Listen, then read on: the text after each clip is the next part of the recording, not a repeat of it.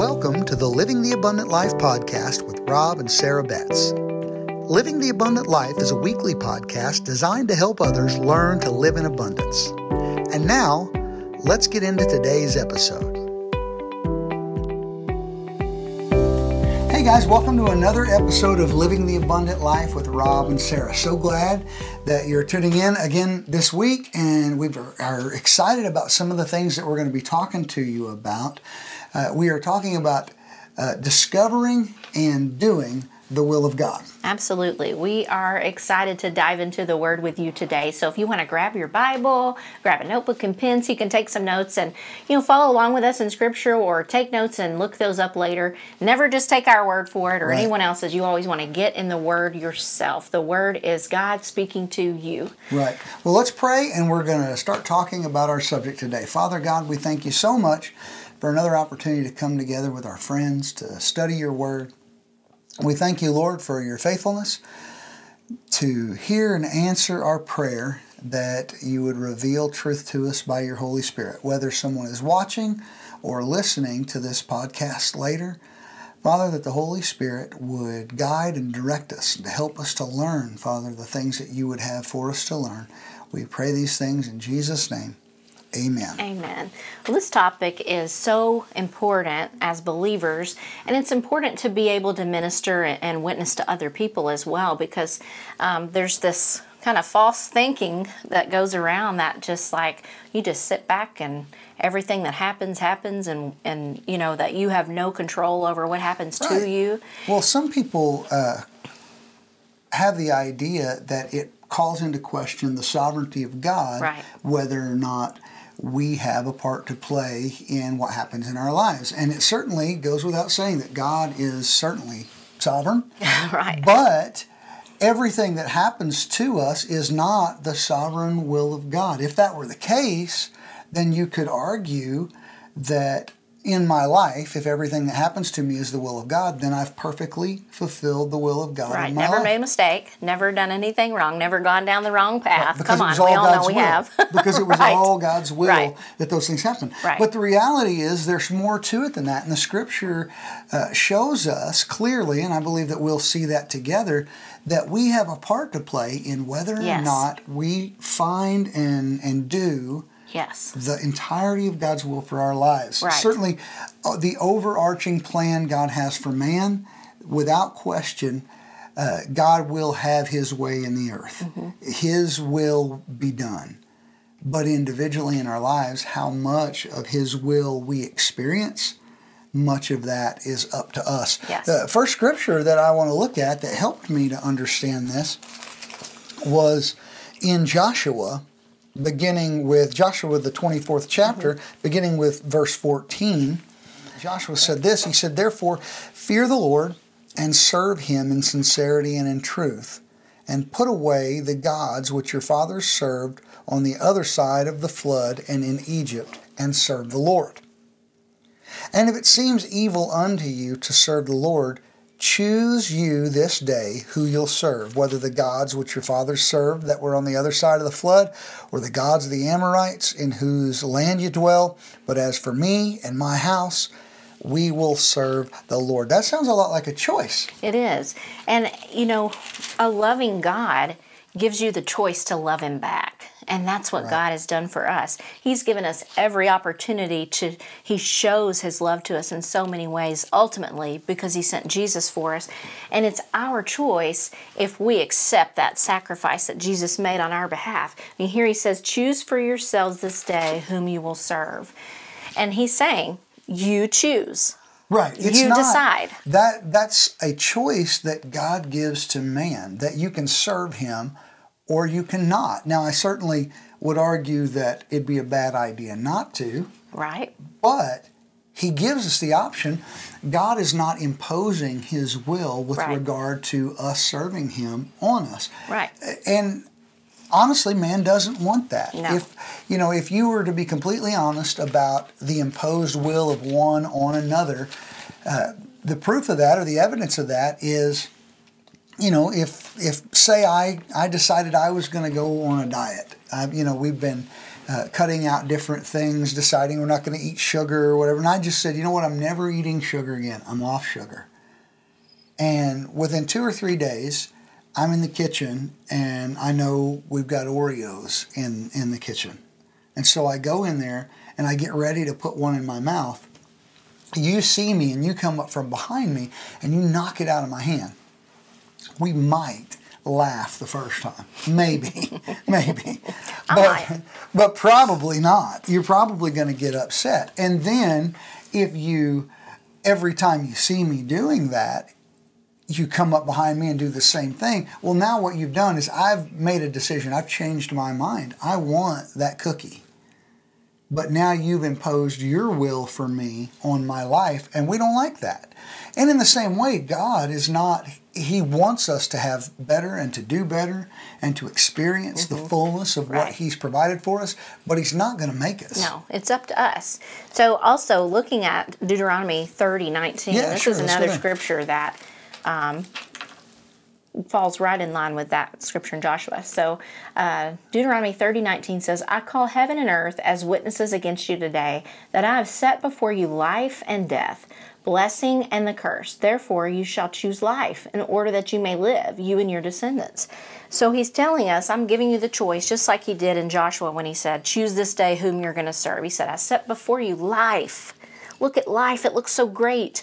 Or death, or the curse. Right. Choose life. He even tells us the answer, choose Jesus. Choose my love for you. It's a multiple choice, but He gives us the answer. Right. Choose life. But you still have the choice to pick the other one. Right. And that's what we want to recognize, is that we have a part to play in what happens in our lives. Everything, and thank God for that. That's good news. That's great news. Right. If you're in a place right now that you feel like, man, things are going terrible, I just feel like everything's falling down on top of me, falling around me, you have the power to change that. Right. I mean, if you thought that everything was God's will and there was nothing you could do about it, what a hopeless and helpless situation we would be in. But the reality is we can change our circumstances. There are ways, and we can look in Scripture and find that there are ways that we can get out of whatever position that we're in. We're not stuck with our last bad decision. God isn't making us do something or punishing us to try to keep us in a particular will or path. Right. The Bible's plain that He has a good plan for us. The Scripture tells us that. Right. People talk about in Jeremiah 29, when you use that Scripture and say that it says that I know the plans that I have for you, says the Lord. People say, well, in context, He was talking to Israel. But if God is no respecter of persons, as the Scripture says, then if He's got a plan for Israel, He's got a plan for you and me. There is something that God has for you and I that He's designed specifically, that He's placed giftings within us, that He has called us to go someplace or do something.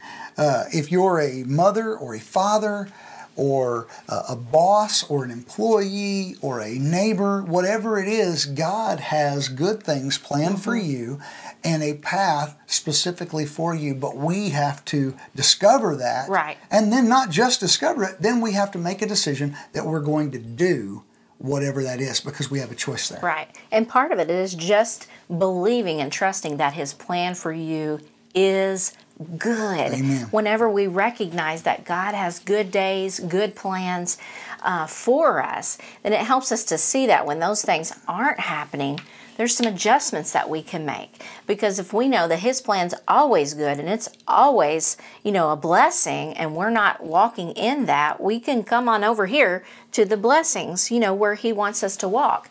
And so just, talking along the lines of, thinking everything that happens is the will of God.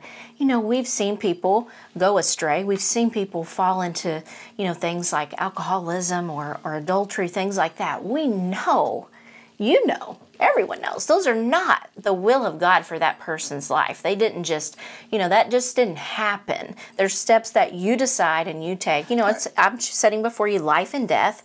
Choose life. Falling into sin in some way in our lives, is not God's will for us. Right. He fully allows that if you make those decisions, you end up suffering the consequences of your bad actions.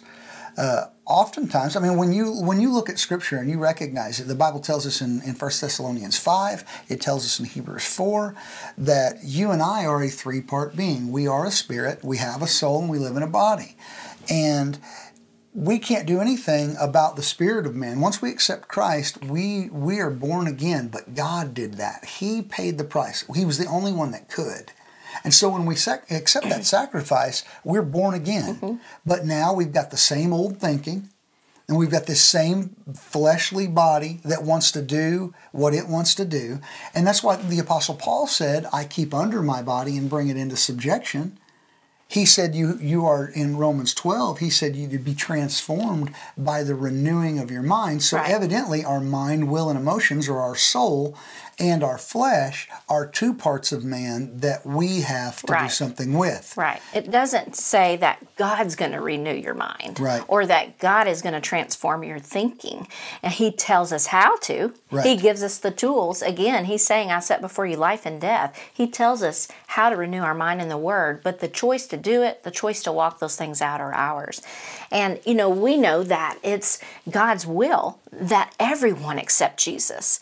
But He's not forcing us to do that. And so if we look at 1 Timothy 2:4, and that just explains that a little bit more, how it's His will that everybody accept the sacrifice that Jesus made for us. 1 Timothy 2:4, it says this, verse 3 says, for this is good and acceptable in the sight of God our Savior, who will have all men to be saved and to come to the knowledge of the truth. God wants everyone to be saved and come to the knowledge of the truth. Mm-hmm. But we know that everyone isn't going to get born again. Right. But evidently, it's God's will that everyone does receive and everyone does repent. Right. So if it was all up to God, we would all be born again. Mm-hmm. He's not willing, the Scripture says, that any should perish, but all should come to repentance. But we know that doesn't always happen. Right. Sadly, you've had to preach funerals before of someone that you never knew that they did accept Jesus. And so we know that from the Scripture, it is His will that everyone come to the knowledge of the truth, that everybody come to Jesus. But we know everyone doesn't. Right. And so in just that Scripture, it shows that everything in this earth that happens is not the will of God. There are things that are happening every day that are not His plan. Well, and there's a specific plan for us individually. Mm-hmm. There is an overarching plan that God has for man. Man needed a Savior, so God sent His Son. The Scripture says, Jesus says, no one takes my life from me, I willingly lay it down. So the overarching plan of God in His sovereignty was that He would choose to send His Son to be, a fancy word in the King James is the propitiation for our sin. He was the payment, He was the atonement for man's sin.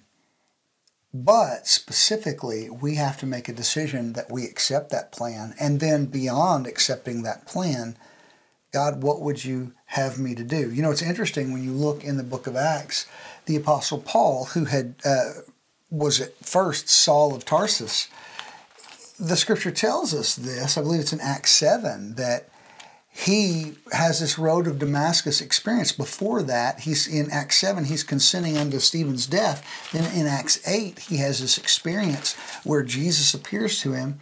And the first thing that the Saul, who becomes the Apostle Paul, says is, who art thou, Lord? And then the next thing he says is, what would you have me to do? Mm-hmm. Those two things are very valuable, that you and I know who He is, that we experience who God is, who His Son is. Right. But then beyond that, Lord, what would you have me to do? Right. And if we're not asking that question, there's a good chance that we're just sitting idly in a position and really not fulfilling the full plan and will of God for our lives. Right. And I believe that there's more for us than I do that. too. I believe Yeah. God has better than Right. that for us. We better stop for today. Yeah. And we'll come back together and we'll talk about this some more. But if we could leave you with anything at all today, we want to tell you that God has a plan for your Yes. life. And whatever you're going through, whatever you're dealing with right now is not a life sentence. Right. God will bring you out of whatever it is that you're dealing with, whatever you're facing, and take you to another level with Him. I believe that with my whole heart, and we'll see that from the Word of God. Amen. Would you pray for us? Sure. Father, we love you. We just thank you that you do have a good plan for each person, that you looked down and saw each one of us individually, and that you poured good things into each one of us, Lord. So we just thank you that more and more we're going to have that revealed to us of what that plan is for us individually. And Lord, that you would reveal to us how much you love us and reveal that plan to us so that we walk out your will in our lives. And we just thank you for that in the name of Jesus. Amen. Amen. Well, guys, thanks for watching or listening. Until next time, keep living the abundant life. We'll see you next time. Bye-bye. Bye-bye.